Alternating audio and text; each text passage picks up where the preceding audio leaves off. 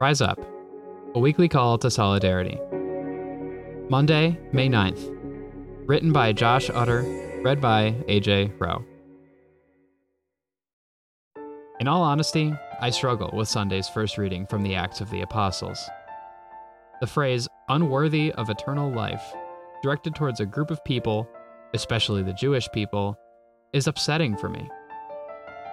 Maybe I am more sensitive to this, as I see it playing out in modern day as politicians and religious leaders have marginalized groups of people who they deem unworthy of protection, support, or identity.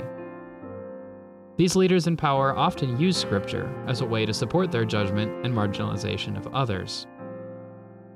I find it so contrary to the gospel, and fortunately, Jesus has some words to pull me out of despair. I know them, says Jesus. He knows who we are as people, probably better than we know ourselves. He sees us for who we are, and he loves.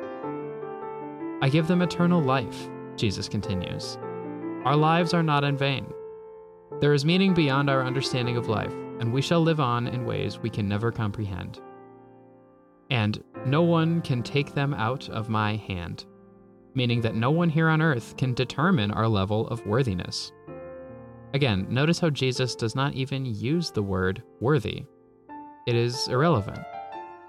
But we as humans like to commodify and reduce each other to a certain value. We must move beyond that thinking, for it limits our potential to find love and meaning in this life here on earth. If you needed to hear it today, you are more than worthy.